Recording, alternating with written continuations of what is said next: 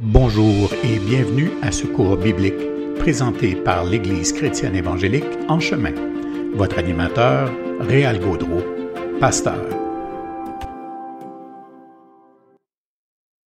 Bonne soirée à tous. Aujourd'hui, jeudi le 11 novembre 2021, on est à la séance 8 de ce cours Vivre sa foi au 21e siècle. Je vous salue tous ceux qui écoutent. Merci pour les commentaires, pour les encouragements. Merci de partager également, de faire connaître cette série autour de vous. Si ça peut être utile, on en est bien content. Donc d'abord, rétrospective. À la séance précédente, la 7, on avait vu tout le problème de la foi approximative. Ce que j'ai appelé le syndrome de Marthe, et ce que je voulais évoquer dans ça, c'est l'idée qu'en période de crise, comme c'est le cas en ce moment, c'est là qu'on voit ce qui réside au fond des cœurs. C'est-à-dire que tant que ça va bien, on va tous à l'église, on chante les mêmes cantiques, on écoute les mêmes prédications, on s'encourage de la même façon, tout va bien. Cependant, lorsque des défis se présentent, des crises se présentent, c'est là qu'on voit la profondeur de la foi de chacun. Certains vont réagir avec confiance en Dieu, d'autres vont paniquer, d'autres vont brasser, d'autres vont se rebeller. Et là, c'est là qu'on voit de quelle façon la foi peut être très approximative chez certains. C'est-à-dire que c'est une foi qu'on choisit d'avoir en fonction de ses réactions, de ses émotions, plutôt de marcher dans une conformité à l'Écriture. Donc, j'ai évoqué l'exemple de Marthe, la sœur de Lazare et Marie, pour illustrer ce point. On a également parlé la semaine passée des droits et libertés qui appartiennent aux grandes chartes constitutionnelles des Nations Unies, mais également de nos États. Et j'ai tenté d'expliquer que nos églises ont énormément profité des avantages de ces chartes. Donc, on peut les apprécier pour ces raisons-là, mais à la fois, ces chartes, mais ces droits et libertés deviennent des armes à double tranchant. Donc, ce point-là, on va en reparler aujourd'hui, parce qu'il y a quand même des choses importantes à dire, et c'est un peu l'idée, là, ce soir. C'est peut-être, je dis ça souvent, mais ce soir, le contenu est vraiment très important, parce que c'est une réflexion sur ce qu'on est en train de vivre. Je le dis beaucoup, là, la pandémie, là, c'est un jet de lumière étonnant, que je crois que le Seigneur, puisqu'il est souverain sur ces choses, lance sur nos vies. Nous, peut-être qu'on l'aime pas, cette lumière-là, on préfère la retourner vers le monde et en dénoncer toutes les corruptions, mais je crois que cette lumière-là vaut la peine de nous éclairer, nous, et de réaliser peut-être qu'on est dans une certaine forme de déroute et que la pandémie le prouve un peu. Donc, on va parler de ce triomphalisme qui a été celui des chrétiens en Occident depuis plusieurs siècles et qui, depuis quelques années, est en déroute. Et ça, si c'est en déroute, c'est donc déroutant, effectivement, parce qu'on pensait, les gens avant nous, même, on pensait avoir installé un christianisme très assumé dans les fondements de l'Occident. Et l'Occident, quand on parle de l'Occident, là, on parle de l'Europe de l'Ouest. Donc, on part de l'Angleterre, la France, l'Allemagne, les pays nordiques, Espagne, Italie, tous ces pays-là, là, et toutes les Amériques aussi. Donc, ça, c'est l'Occident. Donc, l'Occident est fondamentalement une civilisation qu'on dit dite chrétienne. Maintenant, elle ne l'est plus aujourd'hui. Et le fait de ne plus l'être, c'est ça qui crée des tensions et des pressions et qui explique des réactions très, très fortes chez les chrétiens en ce moment. Et la pandémie, ça met ça à nu de façon évidente. Donc, on va parler de ça. On va parler également ce soir des deux types de citoyenneté qu'on a. On est citoyen des cieux, mais on est également, on le sait, citoyen de ce monde. On fait partie d'un État-nation. Et la question, c'est de savoir laquelle de ces deux citoyennetés a préséance sur l'autre, bien qu'on vit ici-bas dans une réalité physique et politique. Donc, quelle priorité on donne à l'une ou à l'autre, et dépendant de la compréhension qu'on a de ça, ça va nous faire agir très différemment sur l'espace public et dans nos rapports avec les gens. Donc, je reprends un petit peu l'idée, mais comme je vous dis, la perspective que j'expose ici, je n'ai pas la prétention que c'est la seule analyse qu'on peut faire de la situation. Donc, je suis en train de décrire qu'est-ce qui se passe dans notre christianisme qui va pas bien, pourquoi, et vers où ça s'en va tout ça. Donc, j'explique une perspective qui fait que comme je suis historien de formation, ça me permet d'avoir des repères historiques, mais également, je laisse s'éclairer tout ça de l'écriture, parce que mon intention à moi, ma quête à moi, c'est de comprendre ce qu'on est en train de vivre et comprendre ce que Dieu est en train de vouloir nous dire. Donc, de ne pas tourner l'éclairage et d'accuser quelqu'un d'autre et ce monde, qui est trop facile à accuser de toute façon, mais de laisser cet éclairage-là nous montrer ce qui est en train de se passer vraiment avec nous. Donc, si vous vous souvenez, la semaine passée, on avait parlé des chartes constitutionnelles des droits et libertés, qui ont été bien utiles, mais j'avais quand même amené l'idée que c'est des armes à deux tranchants, ça devient un piège aussi pour l'Église. Et c'est pas une critique de ces droits et libertés-là, c'est plutôt une analyse qui en montre les limites. Ça a été bon, mais ça a été bon jusqu'au point où ça a fini par ne plus l'être nécessairement. On voyait également qu'aussi longtemps, au Canada par exemple, mais c'est vrai aux États-Unis, en France et partout, mais aussi longtemps que les citoyens canadiens étaient à peu près tous chrétiens. Parce que nos peuples, nos pays ont été colonisés par des Français, des Anglais, des Allemands, des Hollandais, des Italiens, des Grecs. Donc, qu'avaient en commun tous ces gens, ils pouvaient être de dénominations chrétiennes différentes, mais il y avait un point en commun, la croix, le Christ, la présence, Dieu, tout ça, ça fait partie, ça a créé une unité, un paradigme chrétien en Occident. Donc, tant et aussi longtemps qu'on est à peu près tous chrétiens, ou ceux qui vont pas à l'Église restaient des non-pratiquants, mais des sympathisants de cette culture chrétienne-là. Donc, ils croyaient au mariage, ils croyaient à la famille, ils croyaient que Dieu existait, ils croyaient... Bon, tant que c'était ça, ce genre de personnes-là qui peuplaient nos nations, l'administration des droits et libertés atteignait un consensus, une unanimité. Donc, c'était facile dans ce temps-là. Mais dans un monde qui est devenu progressiste et libéral, notamment après la Deuxième Guerre mondiale, la montée du progressisme, qui vient inverser, si on veut, les fondements ce qu'on appelle le conservatisme, les croyances qui sont enracinées dans le passé. Le progressisme, on s'enracine dans l'avenir plutôt. Donc, c'est venu mettre à mal l'Église et toutes les théories libérales. Quand on dit un monde libéral, on parle d'un monde où les valeurs chrétiennes ne sont pas intégrées dans le corpus des idées officielles. Donc, dans un monde progressiste et libéral, ces droits, ces libertés se sont mis à servir les intérêts de ceux qui s'opposaient à la culture chrétienne et ses valeurs. Fait que c'est devenu déstructurant pour les chrétiens vivant en Occident, parce que le paradigme biblique de l'existence humaine, l'origine d'un Dieu créateur, tout ça, ça a été mis de côté, là.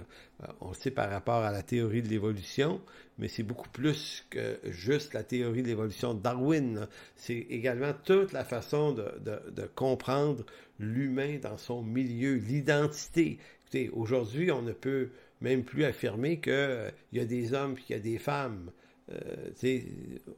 qu'on appelle l'identité binaire, homme ou femme. Maintenant, on a toutes sortes d'autres genres. Donc, on déstructure complètement la société. On nie les éléments fondamentaux que la biologie elle-même donne. On a dépassé ça. Donc, vous voyez à quel point c'est un peu paniquant. Mais c'est paniquant surtout pour qui? Un monde comme ça, c'est paniquant pour des croyants. Donc, cette situation se présente aux chrétiens comme une forme, j'appelle ça une collision frontale, civilisationnelle, inattendue. C'est une collision frontale. Nous réagissons comme si les gens de ce monde progressiste et libéral nous volaient notre pays, nous volaient son histoire et les valeurs chrétiennes qui l'ont fondé. Donc, il y a une protestation. Est-ce qu'elle est justifiée ou non? C'est ce qu'on va essayer de comprendre. Parce que quand j'organisais des marches chrétiennes au début des années 2010-2011, notre discours, c'était le Québec a été fondé par des croyants, catholiques surtout, mais protestants aussi. Donc, il y a une ancestralité, il y a une valeur, il y a une appartenance, il y a une identité. C'est vrai. Et sur le plan sociologique et historique, c'est vrai.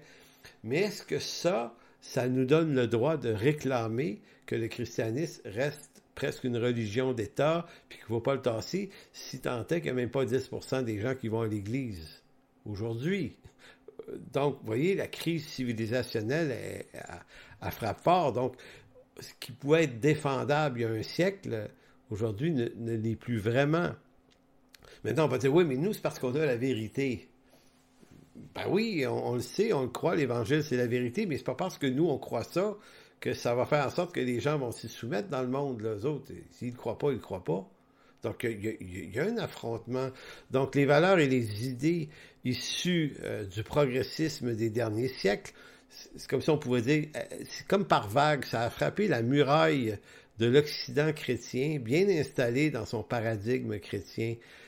Frappé, oui, les murailles au point d'en fragiliser les fondements. Et parce que les chrétiens ont cru que l'Occident incarnait le triomphe ultime du christianisme sur le paganisme de l'Antiquité, ils se désolent maintenant de voir que ce paganisme, donc les valeurs païennes, triomphe actuellement en Occident. Bien qu'on l'ait vu venir, ça, jamais on n'a cru qu'il y aurait réellement un point d'impact, un renversement des valeurs en Occident. Donc, c'est quand même assez intéressant parce que ce que je suis en train de dire, au fond, c'est que les croyants, les chrétiens qui ont beaucoup été à l'origine des fondements de l'Occident, sont rejetés par les valeurs, les nouvelles valeurs occidentales. Donc, il y a comme une impression d'être volé, d'être violé dans son identité. C'est comme se faire voler nos parcelles de terrain par des étrangers. On se dit, qu'est-ce qu'ils font là? Pourquoi et là, des nouvelles lois dans nos parlements s'établissent avec toutes sortes de valeurs qui viennent contrecarrer les nôtres et ceux de l'Écriture. Et là, il arrive qu'on se sent plus chez nous. Donc, et la crise pandémique, ce qu'elle a mis à nu, c'est la fragilité et la sensibilité des chrétiens qui étaient déjà ébranlés par l'impopularité grandissante de l'Église et du christianisme pour toutes sortes de raisons, là. Comme si la pandémie donnait l'occasion à bien des chrétiens maintenant, fragilisés, d'exprimer une colère sourde, de se défouler pour se libérer des frustrations accumulées. Fait que moi, j'ai l'impression d'appartenir à un christianisme pour sa dimension évangélique qui est plein de gens frustrés. Les chrétiens sont frustrés. Pas tous, mais il y a tellement de frustration que se défouler veut dire à la foule. Les réseaux sociaux, c'est un merveilleux endroit pour dire à la foule, je suis pas content, j'aime pas le gouvernement, j'aime pas l'OMS, j'aime pas les Chinois, j'aime pas les musulmans. Donc, les chrétiens actuellement, beaucoup sont en train de partager leur colère, leur haine, leur frustration. Et c'est comme s'ils le faisaient au nom « Je défends les valeurs chrétiennes, réveillez-vous, réveillons-nous », mais ils ne se rendent pas compte qu'ils ne sont plus en train d'être la manifestation du fruit de l'esprit. Beaucoup trop de chrétiens justifient leur incessante frustration au nom des incohérences politiques, alors qu'ils devraient être, même en des temps difficiles, et d'autant plus dans des moments difficiles comme aujourd'hui, d'être la manifestation de l'esprit. Ah oui, on l'avait oublié, Galates 5,22. Paul dit que le fruit de l'esprit, à contrario des fruits de la chair, c'est l'amour, la paix, la joie, la tempérance, et tous ces fruits qui sont extrêmement importants. Et quand Paul mentionne la nécessité de ces fruits, c'est dans un monde romain très, très persécutant et très intimidant. Et Paul était aussi, en plus, persécuté par les Juifs, ceux de sa nation, qui refusaient son évangile. Maintenant, si on n'est pas en train de vivre le fruit de l'esprit, cette douceur, c'est qu'on est piégé dans quelque chose et il y a des raisons. C'est ça qu'on va essayer de comprendre. Donc, moi, ce que j'entends, c'est un peu comme si certains chrétiens affirmaient que Dieu, le dessein de Dieu, en ce moment, était renversé par le dessein des hommes. Parce que c'est l'impression qu'on a. On se dit, ouais, mais il me semble que 70 ans, tout le monde allait à l'église en Occident. Ici, je ne suis pas en train de faire le débat catholique-protestant, on s'en fout de ça ici, là. Le point, c'est que les gens adhéraient à une culture chrétienne. Ils allaient à l'église. C'est en chute dramatique, cette affaire-là. Donc, est-ce que le dessein de Dieu est renversé par des progressistes athées et libéraux? En fait, j'ose l'hypothèse suivante. En fait, ce qui est renversé, c'est le modèle de christianisme qu'on a donné. Ce qui n'est pas forcément contre Dieu ou pas correct, ce modèle-là. C'est juste que c'était un modèle que nous nous étions donné. C'est ce modèle-là qui est attaqué. Maintenant, le dessein de Dieu, lui, ne s'attaque pas. Dieu a déjà triomphé du monde par la croix. Donc, le dessein de l'Éternel. Je vais vous demander de tourner dans le psaume 33, versets 4 à 11, qui est très intéressant. Vous allez voir, on parle du dessein de Dieu ici, là. Car la parole de Dieu, psaume 33, 4, car la parole de Dieu est droite et toutes ses œuvres s'accomplissent avec fidélité. Il aime la justice et la droiture. La bonté de l'Éternel remplit la terre. Les cieux ont été faits par la parole de l'Éternel et toutes leurs armées par le souffle de sa bouche. Il amoncelle en un tas les eaux de la mer. Il met dans les réservoirs les abîmes. Que toute la terre le craigne, ou craigne l'Éternel, que tous les habitants du monde tremblent devant lui. Écoutez bien le verset 9 à 11. Car Dieu dit et la chose arrive. Il ordonne et elle existe. L'Éternel renverse les desseins des nations et anéantit les projets des peuples. Les desseins de l'Éternel subsistent à toujours et les projets de son cœur de génération en génération. C'est un texte très fondateur pour notre compréhension de la souveraineté de Dieu. Maintenant, si quelque chose du domaine chrétien fut renversé par un athéisme persistant au cours des dernières années, ce qui a été renversé, c'est pas le dessein de Dieu, c'est notre christianisme à nous, qui a été correct, là, tel qu'on l'a conçu. Maintenant, ça fonctionne plus très bien. Donc, c'est ça. Et là, qu'est-ce que ça fait? On était aimables, les chrétiens, quand on était triomphants. Jusqu'alors, l'aimable tolérance des chrétiens envers les impies dans un tel monde allait de pair avec le sentiment gracieux de l'Évangile pour les pécheurs du siècle présent. Mais lorsque les chrétiens ont pris conscience de l'étendue des dégâts suite à cette collision frontale entre christianisme et valeurs du monde postmoderne actuel, on a l'impression que l'aimable tolérance des chrétiens s'est transformée en une acrimonieuse intolérance et une critique incessante des modèles politiques qu'on accuse d'être responsables de la déroute. Les chrétiens ne s'attendaient pas vraiment, je pense, au déboulonnement des marqueurs civilisationnels d'un christianisme régnant. C'est quoi les marqueurs civilisationnels d'un christianisme régnant? C'est la Bible, c'est l'Église et Dieu. Bible, Église, Dieu. Trois affaires qui sont de Dieu. Nous, on a pris ça, on en a créé un modèle. Il est correct, des églises, au coin des rues, des églises locales. C'est ça que l'Écriture demande en passant. Mais ce modèle-là a été mis aux ordures, a été jeté aux ordures dans des sites d'enfouissement par ce nouveau monde postmoderne. C'est ça qu'il faut voir, là. Le monde de ce troisième millénaire n'en veut plus. Les gens n'en veulent plus de la Bible, de l'Église et de Dieu. Maintenant, vous dites, pourquoi je dis ça en riant? C'est pas parce que je trouve ça drôle. C'est parce que ma lecture, c'est pas tant que les gens ont rejeté Dieu, bien que s'ils y croient pas, ils y croient pas, là, mais il y a quelque chose qu'ils rejettent, qui les dérange, qui les dégoûte, à tort ou à raison, là, à tort ou à raison.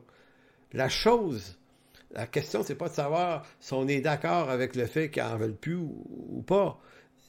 On doit vivre dans ce qui se passe. En fait, qu'est-ce qui se passe? Il se passe qu'ils n'en veulent plus. Donc, panique dans l'Église à ce moment-là. Ce monde ne veut plus entendre légalement parler de Jésus. Qu'allons-nous faire? Les pasteurs, les curés ont été mis à la porte des grandes kermesses politiques. On ne veut plus de leurs prières pour ouvrir les parlements, pour ouvrir les grands événements. Vous savez, c'était comme ça au Québec. Dans les villages, là, il y a 50, 60 ans, là, quand il arrivait un événement, M. le curé venait dire un petit mot tout le temps à chaque événement, puis, ou des pasteurs là, pour les milieux plus protestants, puis on priait pour le président aux États-Unis, puis il y avait des croix dans les parlements, puis des drapeaux dans les églises, il y avait un copinage entre les deux. Mais ce modèle-là, il vient d'être mis à la poubelle par les nouvelles valeurs de ce monde. Donc, je crois que la raison pour laquelle il y a un sentiment de panique en ce moment chez les chrétiens, ben, c'est causé par un piège que nous-mêmes, les chrétiens, on a conçu sans tout à fait en être pleinement conscient. C'est comme si on avait créé un piège qu'on n'a pas vu comme un piège, mais c'en est un, puis ce piège-là se referme sur nous. Mais quel piège, me direz-vous? Ben, c'est le suivant, c'est qu'on a voulu moduler l'Évangile, prendre l'Évangile, et le moduler en loi et ordonnances qu'on a voulu étendre à toute la société. C'est-à-dire les lois et ordonnances qui s'adressent à des rachetés, à des élus qui appartiennent à ce nouveau royaume de Christ. Ces lois-là, là, on s'est dit, on va les moduler en lois parlementaires. C'est devenu des règles d'État. Bon, il fut un temps où ça se pouvait, je comprends ça, puis ça a été sans doute très bon pour la nation, sauf qu'on a pensé que avec ce mélange, on obtiendrait une nation chrétienne, mur à mur. Nous voulions l'unité de notre nation autour des règles morales chrétiennes imposées à tous par des lois en pensant que la bonne morale chrétienne arrangerait tout le monde. C'est pas compliqué. Sont tellement bonnes nos valeurs, et elles sont bonnes, on se dit, elles vont arranger tout le monde va être d'accord avec ça, elles sont bonnes. Mais on a surestimé la marge du profit dans cette affaire parce que on a oublié un point, je pense. C'est que l'homme naturel, lui, l'incroyant, il n'en veut pas. Il y a 2 textes qui le montrent très bien. Il y en a plusieurs. Romains 8,7 nous dit « Car l'affliction de la chair est inimitié contre Dieu, parce qu'elle ne se soumet pas à la loi de Dieu, elle ne le peut même pas. » Donc, l'homme charnel, pas ici l'homme charnel au sens négatif du terme, l'homme non spirituel, non régénéré, lui, il ne peut pas se soumettre à la loi de Dieu. Donc, si nous, on fait de ces lois de Dieu-là des règles et des ordonnances pratiquement parlementaires, on a un rendez-vous éventuellement avec un clash, parce que l'homme du monde, lui, s'identifie pas à ces valeurs-là, puis Paul dit, il ne le peut même pas. En 1 Corinthiens 2,14, Paul en ajoute en disant, mais l'homme animal ou naturel ne reçoit pas les choses de l'Esprit de Dieu, car elles sont une folie pour lui. Il ne peut les connaître parce que c'est spirituellement qu'on en juge. Voyez-vous, moi, je me souviens de discussions que j'avais il y a 20-25 ans avec des chrétiens. On disait, ça n'a pas de bon sens. Il me semble que les gens du monde devraient être d'accord avec nos valeurs, sont corrects. Nous autres, on croit à la famille, au mariage, une bonne morale, tout ça. Puis, il me semble que ça fait tellement de sens. Pourquoi les gens sont contre ça? Puis, en passant, tous les incroyants ne sont pas contre ça pour autant. Mais tout ce qui est très intrusif dans nos valeurs bibliques, de l'Évangile, du Nouveau Testament, forcément, ça devait rencontrer une résistance auprès de l'homme naturel, parce que l'homme naturel n'est pas supposé les vouloir. C'est-à-dire qu'à un moment donné, tôt ou tard, par le vice de la nature qui le tient, esclave du péché, en Adam, il va avoir tendance à les rejeter. Donc, le piège, c'est d'avoir voulu placer tous nos peuples sous des ordonnances et des lois divines, en omettant l'idée que l'homme naturel, lui, ne peut pas se soumettre à ça, et tôt ou tard, l'homme naturel n'en veut tout simplement pas parce que ses valeurs chrétiennes contrarient les vices de sa nature. Ce dernier, se voyant coincé dans ce qu'il n'arrive pas à approuver, se met à les combattre par tous les moyens politiques et légaux que lui offrent nos droits et libertés, qui nous ont servi à nous, les chrétiens, à s'installer, mais lui, il va utiliser les mêmes outils, les droits et libertés, dont les chrétiens se sont servis pour exister légalement sur l'espace public, avec pour résultat aujourd'hui que les valeurs libérales et progressistes et athées l'emportent tout doucement sur le christianisme. Vous allez dire, hey, c'est déprimant ce que tu nous comptes à soir.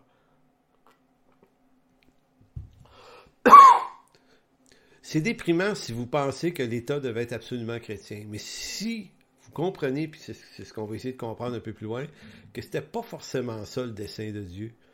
Quelque chose a été renversé, mais pas forcément le dessein de Dieu. Ce sont donc des valeurs morales de l'homme sans Dieu qui triomphent aujourd'hui au grand déplaisir des chrétiens, évidemment, parce que l'homme spirituel est aisément capable, lui, de retourner à des comportements naturels. En d'autres mots, et ça c'est la passe subtile, c'est que si l'homme naturel ne peut pas obéir aux ordonnances divines, à contrario, l'homme spirituel, celui qui est sauvé, lui, possède en son cœur un vieux cœur naturel et adamique, lui peut retourner aux valeurs naturelles et charnelles.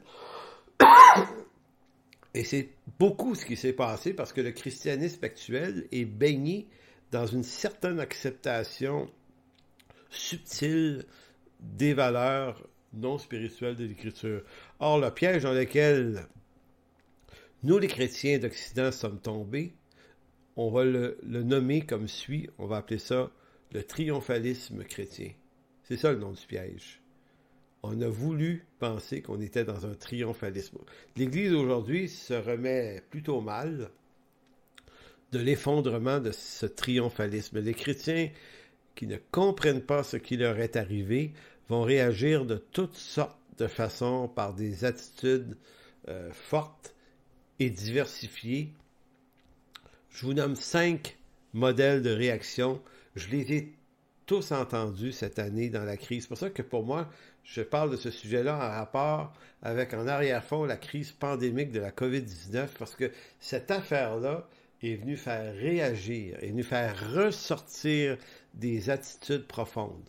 Donc, on pourrait dire que chez les chrétiens, et là, en passant, là, je ne mets pas tout le monde dans des paniers, là, ici, là, je parle des charismatiques et des non-charismatiques. Eux ont réagi ainsi, les autres de l'autre manière. C'est jamais vrai de tout le monde. C'est des contours flous quand même. Mais disons qu'en gros, chez les non-charismatiques, la réaction est la suivante. On en appelle à la résistance contre les autorités politiques qui, à leurs yeux, incarnent ce pillage du triomphalisme chrétien en Occident par un autre triomphalisme, le triomphe des valeurs libérales. Ça, c'est un peu l'effet MacArthurien. Monsieur John MacArthur, dont j'ai fait une critique il y a 2 semaines, dans sa tête à lui, il est vraiment là, lui. Si le gouvernement ne défend plus nos valeurs chrétiennes, sous-entendu qu'il devait le faire, selon lui, ben c'est donc un mauvais gouvernement, il ne mérite pas notre respect et notre soumission. Et là, il a tordu le sens de Romains 13 pour faire dire à Romains 13 quelque chose que Romains 13 ne dit pas exactement. Donc ça, c'est la réaction des non-charismatiques. Chez les charismatiques, la réaction va être, on en appelle au réveil pour que Dieu redonne aux chrétiens ce qu'ils croient s'être fait voler. Donc ici, c'est, on va combattre par la foi, dans la prière, dans le jeûne. C'est la quête du miracle spontané par lequel on chasse Satan. Satan, le grand dérobeur de notre bon christianisme. C'est l'appel à la prière et au jeûne, non pour connaître la volonté de Dieu en ces choses qui se passent, mais plutôt pour ordonner à Dieu de faire ce que nous lui disons être sa volonté. C'est subtil, ça. Beaucoup de gens prient Dieu pour dire, voici Dieu, fais ceci, fais cela, délivre-nous de ceci, délivre-nous de cela. C'est ta volonté. On te dit, Dieu, que c'est ta volonté, alors fais-le. Maintenant, qui prend le temps de dire, ouais, mais Seigneur, c'est quoi ta volonté exactement? Parce que, à travers l'histoire, c'est généralement ce qui nous échappe le plus souvent, c'est la volonté de Dieu. Donc, Dieu, on demande à Dieu de faire ce qu'on considère être sa volonté, donc de guérir, la guérison, la restauration de tout ce que nous avons perdu au nom de Jésus, comme si on demandait à Dieu, oh Dieu, redonne-nous ce qui faisait que nous étions bien le dimanche, confortables dans nos églises à chanter des cantiques. Donc, pour certains chrétiens, le combat, c'est redonne-nous ce qu'on a perdu, plutôt de dire, hey Seigneur, c'est-tu toi qui es en train de nous l'enlever? Parce que tu es souverain. Puis là, je ne suis pas en train de dire que Dieu veut enlever les églises, puis il ne veut plus qu'on soit des églises, il veut qu'on le soit. Mais peut-être que Dieu est en train de déstructurer notre modèle, notre compréhension. Peut-être qu'il veut émonder des choses, puis il veut corriger des choses. Peut-être. Peut-être qu'il y a trop de chrétiens dans notre église à dire « Hey, c'est bizarre de dire ça. » Oui, mais il y a peut-être des gens qui ne le sont pas. Ils sont là par tradition. Peut-être que le peuple de Dieu a besoin d'un émondage, d'un resserrement, de retrouver. Et là, je veux pas de jugement sur le fil d'actualité. On va dire, ouais. Tu sais, il y a toujours des fois des gens très intenses qui s'emparent de mon fil d'actualité. S'il vous plaît, si vous faites des commentaires, faites-en un. Pas trop long. Réexpliquez pas toute l'affaire. C'est pas nécessaire. Je veux pas que mon fil d'actualité, moi, serve à ceux qui ont plein de choses à dire aussi. Si vous avez des choses à dire, vous pouvez les dire, mais faites-vous votre page à vous là-dessus. Bon, voilà, petit commentaire. Donc ça, c'était la deuxième réaction, celle qui est plus fréquente chez les charismatiques. Et encore là, tous les charismatiques ne réagissent pas de cette façon. Je veux le dire bien humblement, c'est important de le dire. La troisième des réactions, c'est ceux qui réagissent par accommodement raisonnable. Expression bien appréciée en ces temps. Donc, l'accommodement raisonnable, là, chez les chrétiens, c'est qu'on présente un christianisme renouvelé par la principale teneur qui consiste à préserver une Église pertinente qu'on présente comme très impliquée socialement. Donc, on va s'occuper de pauvreté. On va dire, bah oui, Jésus s'occupait de pauvreté. Donc, nous, on fait ça beaucoup. Pas contre ça, là, en passant. Là. Je tiens à vous dire que on va beaucoup donner ce visage-là. Donc, on maquille le visage de l'Église. Oui, c'est le message de Jésus. Oui, mais ça, la condamnation, les jugements, le péché, tout ça, on met ça un petit peu plus en contrefond. Puis devant, on met nos œuvres. Donc, beaucoup de personnes vont parler de l'importance de nos œuvres, d'être impliqués dans les œuvres, comme si les œuvres, c'était toute la question qui prenait le paravent de l'Évangile lui-même. Donc, on devient très axé sur la pauvreté, sur l'écologie, ça marche. Une Église écologique, ça fit avec le temps présent. On va dire, ouais, mais nous, on est une Église pas trop dogmatique. Donc, on va également se donner une ambiance la plus désacralisée possible. Donc, une musique cool, intense, un esthétisme décontracté, un positivisme théologique qui fait silence sur péché, repentance, jugement de Dieu, tout ça pour dire, c'est comme si cette troisième catégorie de croyants-là, sur les accommodements raisonnables, c'est comme s'ils voulaient dire au monde, vous n'aimez peut-être pas ce que nous sommes, nous les chrétiens, mais nous vous prouverons que nous sommes quand même pertinents et très utiles socialement. Nous sommes des chrétiens pertinents après tout. Donc, si les judicieux d'effectivement présentaient un visage différent de l'Église, pour peut-être se défaire d'une image d'un christianisme qui était, ma foi, des fois dans le passé, très acariâtre, qui était triomphant, donc il devenait acariâtre et pointu contre ce monde, ben là, on passe l'autre côté de l'axe et là, on devient subtilement des églises et des prédicateurs qui transforment l'Évangile dans un message dont les profits ne sont qu'un positivisme toujours harmonieux. Ce qui est en soi, puis l'Évangile, ce qui est en soi une attitude qui fait violence à l'Évangile, je pense. La quatrième réaction, c'est ce que j'appellerais les chrétiens acrimonieux. Donc, constatant la déroute du monde évangélique ou du monde chrétien tout court, là, dans le contexte de la collision frontale des dernières décennies, on tourne les canons contre les églises et les chrétiens pour en décrire toutes les failles. Ce qui est assez facile, hein? On dit, OK, moi je suis frustré, je suis pas content de ce qui se passe, ça se passe pas bien pour moi, ça se passe pas bien pour moi dans les églises, donc je vais tirer à boulet rouge sur l'Église, je vais lancer des missiles, je vais en décrire les failles théologiques, ecclésiologiques, structurelles, parce que moi je suis dans la vérité, là, tu sais, la vérité, ben, je la connais, donc au fond, si ça va si mal, il faut trouver les ou le coupable à tout prix et décrire leurs erreurs. Ici, le problème est qu'on ne fait pas la différence entre l'accusation et la réflexion profonde sur les sources du problème. Accuser n'est pas une réflexion, mais une proposition émotionnelle qui ne fait rien de plus qu'alimenter colère et animosité. Ceux qui s'y adonnent se placent dans un lieu d'où ils interprètent, où ils prétendent bien voir le problème de l'Église et prétendent le faire connaître au plus grand nombre. Diront-ils, nos églises vont mal parce que les chrétiens et leurs dirigeants ne sont pas assez sérieux, pas assez profonds, pas assez bibliques, pas assez plein d'affaires, voyez-vous. Donc, c'est une forme de réaction. Et quand on est là, on se dit, j'ai raison parce que j'ai des textes bibliques pour appuyer mon attitude. Donc, c'est pour ça que accuser, c'est pas réfléchir. Donc, juste accuser, ça ne fait pas avancer le débat. En d'autres mots, c'est la chose la plus simple à faire. Maintenant, s'il y a un problème, oui, il faut identifier les sources, mais l'accusation ne donnera pas grand-chose. Il faut piste de réflexion, réfléchir, retourner à l'Écriture. Et voyez, je dis ici, ces hommes et ces femmes ne se voient pas comme faisant partie du problème, mais uniquement comme faisant partie de la solution.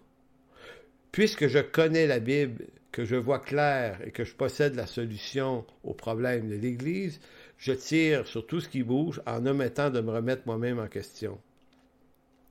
Grande problématique, c'est qu'il y a des problèmes, mais lorsqu'une personne en parle comme s'incluant pas dans le problème, c'est déjà un problème. Soit dit en passant, j'avoue être obligé de me surveiller moi-même là-dessus. Ça serait ma tendance, ça. Et c'est une tendance que j'essaie de guérir dans ma vie parce que ça donne absolument rien de faire ça, bien que c'est facile à faire. Donc, j'essaie d'adopter de plus en plus une posture de me dire, OK, je les vois les problèmes. On peut les décrire les problèmes, mais avant tout, il va falloir que je comprenne que j'en fais partie, que je ne suis pas moi la solution, qu'il y a peut-être des réflexions à faire en groupe. Il y a une honnêteté aussi dans ça à avoir avec d'autres, une transparence. C'est plus compliqué que juste « moi j'ai tout vu ». Moi j'ai tout vu, voyez-vous. La cinquième réaction qu'on peut avoir, c'est peut-être celle vers laquelle je tends à me rendre, c'est la réflexion sur la problématique, la recherche de Dieu, la recherche de la compréhension de ce que Dieu est en train de faire et de faire arriver dans nos milieux. Donc, c'est comme si je disais ici, n'essayons pas à tout prix de sauver le modèle qui nous a fait triompher au cours des derniers siècles. Car si Dieu, si Dieu, lui, n'est pas en train de le sauver en le secourant de ses propres mains, je me dis, c'est donc en vain que nous nous battrons pour le préserver. C'est cette posture-là. Je me dis, moi, j'observe que Dieu, là, il laisse la déroute aller. Il laisse un autre triomphalisme l'emporter sur le triomphalisme chrétien évangélique, surtout aux États-Unis. Il laisse ça se passer. Fait que je me dis, OK, Seigneur, si tu laisses ça se passer, c'est peut-être, pas que tu nous attaques, mais tu es peut-être en train, toi, souverainement, de nous déstructurer en ce moment, de nous émonder, de nous parler, de nous visiter. Maintenant, c'est ça la posture que j'adopte en ce moment. Le problème, c'est pas les autres, même si tous les autres peuvent avoir des problèmes. Le problème, c'est peut-être plus moi et comment je suis capable de me donner une réflexion, puis pas tout seul dans mon petit coin, puis réfléchir à ça, puis d'essayer de trouver des solutions à la fois bibliques, mais à la fois édifiantes, encourageantes. Il faut qu'il y ait de l'espoir, hein? Parce que juste des accusations, ça crée du désespoir, mais est-ce qu'on peut réfléchir, voir nos problèmes, être honnête, être cohérent, mais qu'il y ait de l'espoir dans ça? Vous savez, dans le psaume 127, je vais le lire ici, je vais le relire un peu plus loin. Si l'Éternel ne bâtit la maison, ceux qui la bâtissent travaillent en vain. Si l'Éternel ne garde la ville, celui qui la garde veille en vain. Psaume 127, 1. Je trouvais que ce verset-là représente l'idée ici. Si on a bâti quelque chose, une maison, nos temples, nos églises, je parle pas de bâtisse de béton, mais je parle de ça, oui, mais le modèle qu'on s'est donné, là. Si l'Éternel ne bâtit plus ce modèle, si Dieu est plus en train d'appuyer ça, ben si on veut le préserver, on va le préserver en vain. C'est un peu cette idée-là. Donc, ma tendance à moi, puis là, je ne dis pas que j'ai absolument raison, je vais essayer plutôt de trouver dans tous ces méandres tortueux de compréhension, de va-et-vient, la pandémie, pour moi, la pandémie, c'est une malédiction, puis une bénédiction en même temps. Malédiction, parce que c'est pas le fun de voir des gens mourir de ça, puis c'est pas le fun de voir des gens se diviser là-dessus, puis c'est pas le fun de voir l'économie mondiale être affectée, puis de voir nos institutions être affectées. Donc, il y a une malédiction là-dedans, mais souverainement voulue par Dieu, de telle sorte qu'elle est aussi une bénédiction, parce qu'elle est en train de nous montrer une image, une belle grande image de notre condition, et c'est toujours à partir du moment où on accepte de voir les choses que le Seigneur peut nous en délivrer. Psaume 84, 6 à 9, c'est un de mes psaumes favoris, qui rentre dans l'idée d'une réflexion. 84, 6, bienheureux les hommes dont tu es la force. Dans leur cœur, ils trouvent un chemin tout tracé. Lorsqu'il traverse les vallées des larmes, ça c'est la version sommaire, lorsqu'il traverse la vallée des larmes, ils en font un oasis et la pluie d'automne vient la recouvrir de bénédictions. D'étape en étape, leur vigueur s'accroît et se présente à Dieu à Sion. L'Éternel, ô Dieu des armées célestes, entend ma prière, veuille écouter, ô Dieu de Jacob. Voyez-vous comment c'est beau, ce texte-là? Psaume 84, 6 à 9. Ça nous dit que la réflexion de l'homme qui appartient à Dieu va lui permettre de trouver dans son cœur un chemin tout tracé. Donc, des chemins plus clairs, moins confus. Puis même, verset 7, la vallée des larmes, la vallée de Baca, bien la vallée des larmes, des moments difficiles dans nos vies, il y a des oasis, comme une pluie d'automne qui vient la couvrir aussi. Donc, l'affolement, la panique devant l'effondrement d'une civilisation chrétienne ne devrait pas nous faire paniquer, si tant est qu'on sait que Dieu nous accompagne dans cette affaire-là. Ce monde, prochain intertitre, n'est pas le nôtre. Nous avions juste oublié, nous les chrétiens, probablement la chose la plus importante, c'est que ce monde, en réalité, n'est pas le nôtre. Oui, il est le nôtre, nous y vivons, mais il n'est pas le nôtre. Il appartient à Adam et à sa descendance. Le nôtre est en Jésus-Christ, et ce Jésus-Christ qui a eu une discussion à ce sujet avec Pilate. Alors, si vous avez votre Bible, encore une fois, tournez dans Jean 18, 33, et j'ai remarqué quelque chose dernièrement qui m'avait souvent échappé. Regardez bien la discussion au moment où Jésus va être condamné. Pilate va lui dire. Donc, Pilate, entrant dans le prétoire, appela Jésus, lui dit, « Es-tu le roi des Juifs? » Jésus répondit, « Est-ce de toi-même que tu dis cela, ou d'autres te l'ont-ils dit de moi? » Pilate répondit, « Moi, suis juif. » Écoutez bien le reste. Il dit à Jésus, « Ta nation et les principaux sacrificateurs t'ont livré à moi. Qu'as-tu fait? » Remarquez la réponse de Jésus, verset 36. Il ne dit pas « Ma nation n'est pas de ce monde », mais il dit « Mon royaume n'est pas de ce monde. » Si mon royaume était de ce monde, mes serviteurs auraient combattu pour moi afin que je ne fusse pas livré aux Juifs, à ceux de cette nation, en d'autres mots. Mais maintenant, mon royaume n'est point ici-bas. Pilate lui dit, tu es donc roi. Jésus lui répondit, tu le dis, je suis roi. Au sens, je suis roi de mon royaume, pas de cette nation. Hein? Pilate lui dit, tu es donc roi. Tu le dis, je suis roi, je suis né et je suis venu dans le monde pour rendre témoignage à la vérité. Quiconque est de la vérité, écoute ma voix. Pilate lui dit, qu'est-ce que la vérité? Et ainsi de suite. Le discours est vraiment, mais vraiment riche. Ton royaume, non, ta nation. Je dis, non, moi c'est mon royaume. Puis il dit, si on m'a livré à toi, c'est parce que le Père veut bien. Moi je peux faire débarquer des légions d'anges ici, là, puis là, on peut régler ça en 3 minutes, là. Mais c'est pas ça qu'on va faire. Il y a un plan, il y a un dessein, je suis livré à toi, ça se passe comme c'est supposé. Donc, c'est intéressant. Ta nation, disait Pilate à Jésus. Mon royaume, dira plutôt Jésus à Pilate.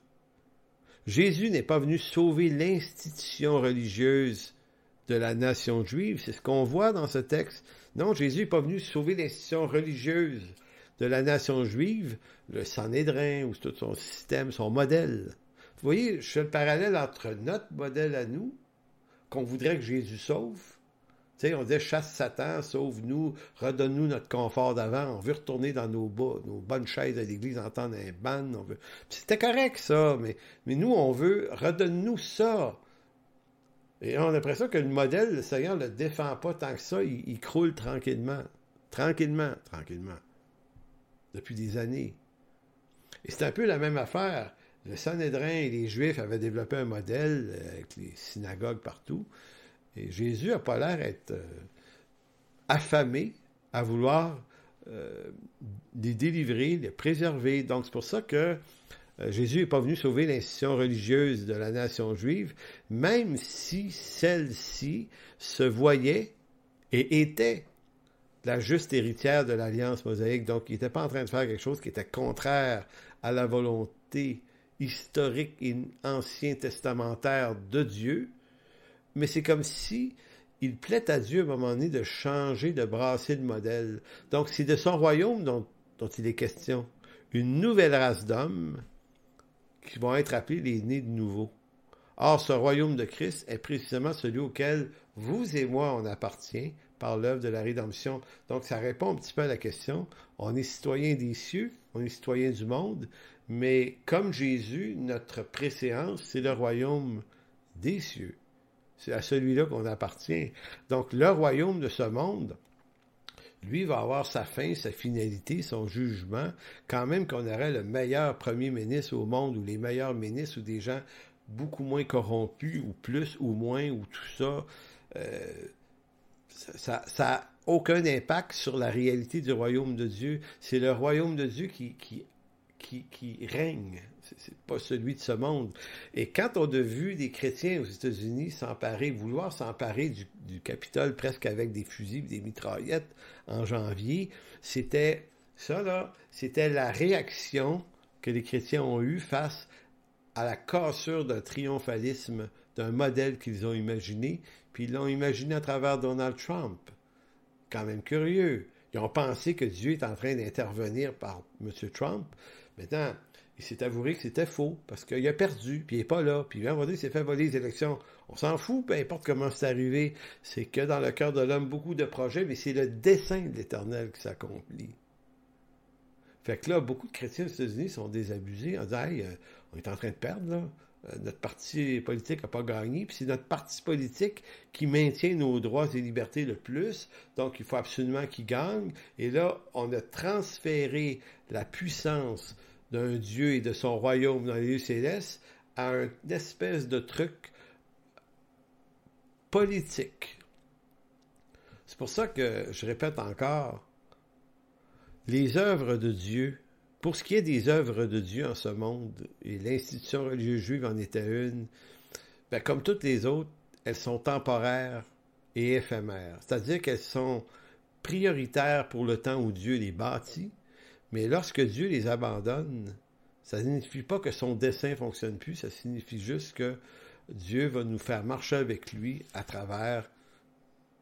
Ça va toujours être des églises, il va toujours avoir de l'adoration, de la prédication, de l'évangélisation, nommer la chose, ça va toujours être présent, mais peut-être que ça va devoir se remodéliser un petit peu différent. Donc, les choses que Dieu fait, les institutions qu'il crée, elles durent pour le temps que l'Éternel le veut bien.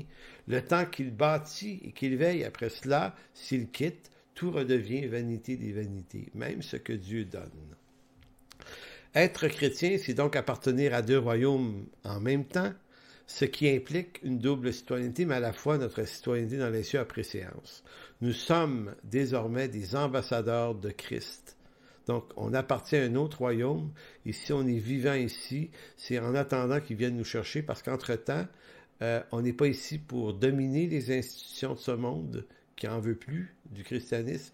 On est ici pour être les annonceurs de la nouvelle d'un autre royaume. Donc, notre rôle n'est pas de régler les conflits en ce monde perdu, mais de parler aux hommes de ce monde de la solution du royaume dont nous sommes les ambassadeurs.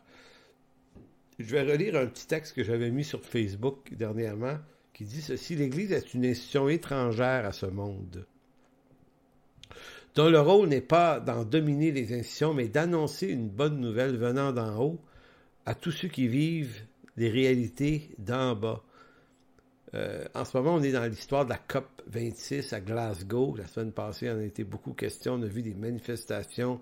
Il y en a eu ici à Montréal le week-end dernier. Donc, je compatis, moi, en voyant ces foules d'hommes et de femmes qui crient leur angoisse, qui réclament un salut pour cette planète, cette terre qui agonise et qui s'épuise parce que l'homme a un appétit vorace et insatiable. Et sans arrêt, le capitalisme, mais c'est pas juste ça. En d'autres mots, c'est quelque chose qui peut presque pas s'arrêter, cette espèce de destruction. C'est comme ça. Donc, moi, je sais que si je n'étais pas croyant, je serais là, moi, dans les rues. Si j'avais pas d'autre espérance sur une nouvelle terre et des nouveaux cieux, ben, je voudrais absolument sauver cette planète, parce que je me dis, ben, d'abord, moi, j'y vis, mais mes enfants, mes petits-enfants vont y vivre. Mais à partir du moment où ma préséance, c'est le royaume de Dieu, je m'en fous pas de cette planète. Moi, je suis pas un pollueur, je fais attention. Cependant, je comprends aussi que cette planète est vouée à la destruction. Mais comme je suis désormais un ambassadeur de Jésus-Christ en ce monde, c'est de l'Évangile dont je dois me préoccuper. Pourquoi? Romains 17, pourquoi? Parce que en lui est révélée la justice de Dieu par la foi et pour la foi, selon qu'il est écrit, le juste vivra par la foi. Donc l'Évangile, c'est la révélation de la justice de Dieu. Ça vaut la peine d'être dit. En Philippiens 3,20, Paul dira, « Mais notre cité à nous est dans les cieux, d'où nous attendons aussi comme sauveur le Seigneur Jésus-Christ qui transformera le corps de notre humiliation en le rendant semblable au corps de sa gloire par le pouvoir qu'il a de s'assujettir toutes choses. » Donc, mais nous, notre cité, elle est dans les cieux. Notre cité est dans les cieux. Dans 2 Corinthiens 5,20, ce même apôtre, Paul, va ajouter ceci. « Nous faisons donc fonction d'ambassadeurs pour Christ comme si Dieu exhortait par nous. Nous vous en supplions au nom de Christ, soyez réconciliés avec Dieu. » Soyez réconciliés avec Dieu. Fait que le rôle d'un ambassadeur, c'est de loger dans une maison, une ambassade dans un pays étranger, sans être citoyen de ce pays. Donc, ce que fait un ambassadeur et son équipe diplomatique, ils ne se mêlent pas des politiques et des complications de ce pays-là. Ils en sont juste les observateurs, mais l'ambassadeur du Canada aux États-Unis, à Washington, lui, il ne dira pas à M. Biden comment régler ses problèmes. Lui, il est là pour parler au nom du gouvernement canadien, même pas en son nom, là. L'ambassadeur, ce qu'il pense, il ne doit même pas le dire. Il doit dire ce que le Parlement du Canada dit aux Américains par des voix officielles. Et c'est ça. Donc, ils ne peuvent pas se mêler des politiques américaines, sinon ils vont être expulsés. Et si Paul utilise l'idée qu'on est des ambassadeurs de Christ en ce monde, il y a un petit peu la même idée. On va faire vivre cette institution spirituelle qui est l'Église, mais en même temps, on ne sera pas surpris si ce monde en veut ou en veut pas. On n'essaiera pas d'institutionnaliser ça, puis d'essayer de faire entrer notre triomphe à nous dans ce modèle-là. Ça appartient au Seigneur. C'est Dieu qui est à l'origine des réveils. C'est Dieu qui fait qu'on se lève ou qu'on se lève pas. C'est Dieu qui fait arriver les choses. Donc, quand on se dit « Réveillez-vous, levez-vous », en d'autres mots, comme si on pouvait produire l'œuvre de Dieu par une bonne volonté humaine, alors que s'il plaît à Dieu, éventuellement, d'organiser un méga réveil en Occident, ben ça va arriver, puis personne ne pourra résister à ça. Si nous pouvons quelquefois être utiles en ce monde pour aider les hommes à se réconcilier entre eux, certes, comme des ambassadeurs, c'est ce qu'ils font, il importe de ne jamais oublier que toute réconciliation qui ne procède pas d'abord de la réconciliation avec le Christ, ben tout ça va être le fruit d'une paix strictement temporaire. C'est une action qui n'aura d'effet que l'effet palliatif. Donc, Paul avait dit dans le texte, on fait office d'ambassadeur au nom de Christ. Nous demandons aux gens, nous les invitons à une réconciliation avec Dieu. Donc, on peut les aider à se réconcilier entre eux, on peut être des agents de paix, mais on n'est certainement pas des agents de guerre, mais sinon de réconciliation. Donc, voilà aujourd'hui. En conclusion, je vous dirais un texte de Jean 6 qui dit, vous savez, c'est dans Jean 6, après le miracle des pains, poissons, tout ça. Jésus dit aux 12, « Et vous, ne voulez-vous pas vous en aller aussi? » Parce que tout le monde quittait Jésus. Et Pierre a répondu une des plus belles phrases du Nouveau Testament, « Seigneur, à qui irions-nous? Tu as les paroles de la vie éternelle. » Et dans ce texte-là, il y a l'émotion d'un attachement à Dieu dans des temps où on ne sait plus où on s'en va. Si vous trouvez que les temps sont troublants en ce moment, si vous sentez que peut-être que ça dérive, si vous sentez que peut-être que la pandémie de COVID-19, ça ouvre une porte à des tribulations politiques contre les croyants. Peu importe ce que vous pensez beaucoup ou que vous le pensez juste un peu, ça ne change rien que quand on est dans des périodes troublantes, on se retrouve un peu comme Simon-Pierre, alors que le Seigneur a brassé un peu par un message à un moment donné, puis il y a plein de monde qui ont quitté. Ils ont dit « Ah, ces paroles sont trop dures. » Puis là, Jésus dit « Ben, vous partez pas vous autres aussi. » Et Pierre, non, il dit « On comprend pas ce qui se passe, on sait pas pourquoi c'est comme ça. Tu viens d'aplatir un triomphe, Jésus. Là, il y avait des milliers de personnes qui t'écoutaient sur la montagne, de multiplier le pain. Wow, on triomphait, puis tout à coup, tu as toi-même écrasé le triomphe. Puis là, tout le monde s'en va. Vous voyez pas la déroute? C'est un peu la même chose. Il y a une déroute. Comme celle qu'on vit, les églises vont moins bien. Il y a dans certaines églises américaines entre 20 et 40% de gens qui ne retournent pas dans leur église actuellement. Et ça, je vais faire une capsule strictement là-dessus, un peu dans 2 semaines, 3 semaines environ, un peu avant la fin, pour dire qu'est-ce qui se passe, pourquoi ils ne vont plus, sont-ils des incroyants finalement qui étaient tellement habitués à l'église qu'en n'y allant plus, ils se sont rendus compte que ça n'avait pas d'importance pour eux. Sont-ils paresseux ou sont-ils désabusés du modèle? Peu importe les raisons qui font qu'ils ne sont plus là, il y a comme cette espèce de déroute qui ressemble à celle de Jean 6. Mais Pierre, lui, sa réaction, c'est non, nous, on va rester parce qu'on ne sait pas où aller de toute façon. Il n'y a personne d'autre que des paroles de la vie éternelle contre toi. Donc, même si c'est la confusion, il y a au moins une chose qui n'est pas confuse. C'est ta parole, Jésus. Alors, merci, Seigneur, de bénir cette séance en ce jeudi 11 novembre. Merci. Merci de bénir ces paroles afin qu'elles soient utiles et qu'elles puissent nourrir, éclairer nos cœurs. Merci, mon Dieu. Amen. Donc, je vous salue tout le monde. On va se revoir, finalement, on va se revoir la semaine prochaine pour la séance. Ça va être la séance 9. Et d'ici là, que Dieu vous garde. Amen. Pour toute information, n'hésitez pas à communiquer avec nous à info@église-en-chemin.com.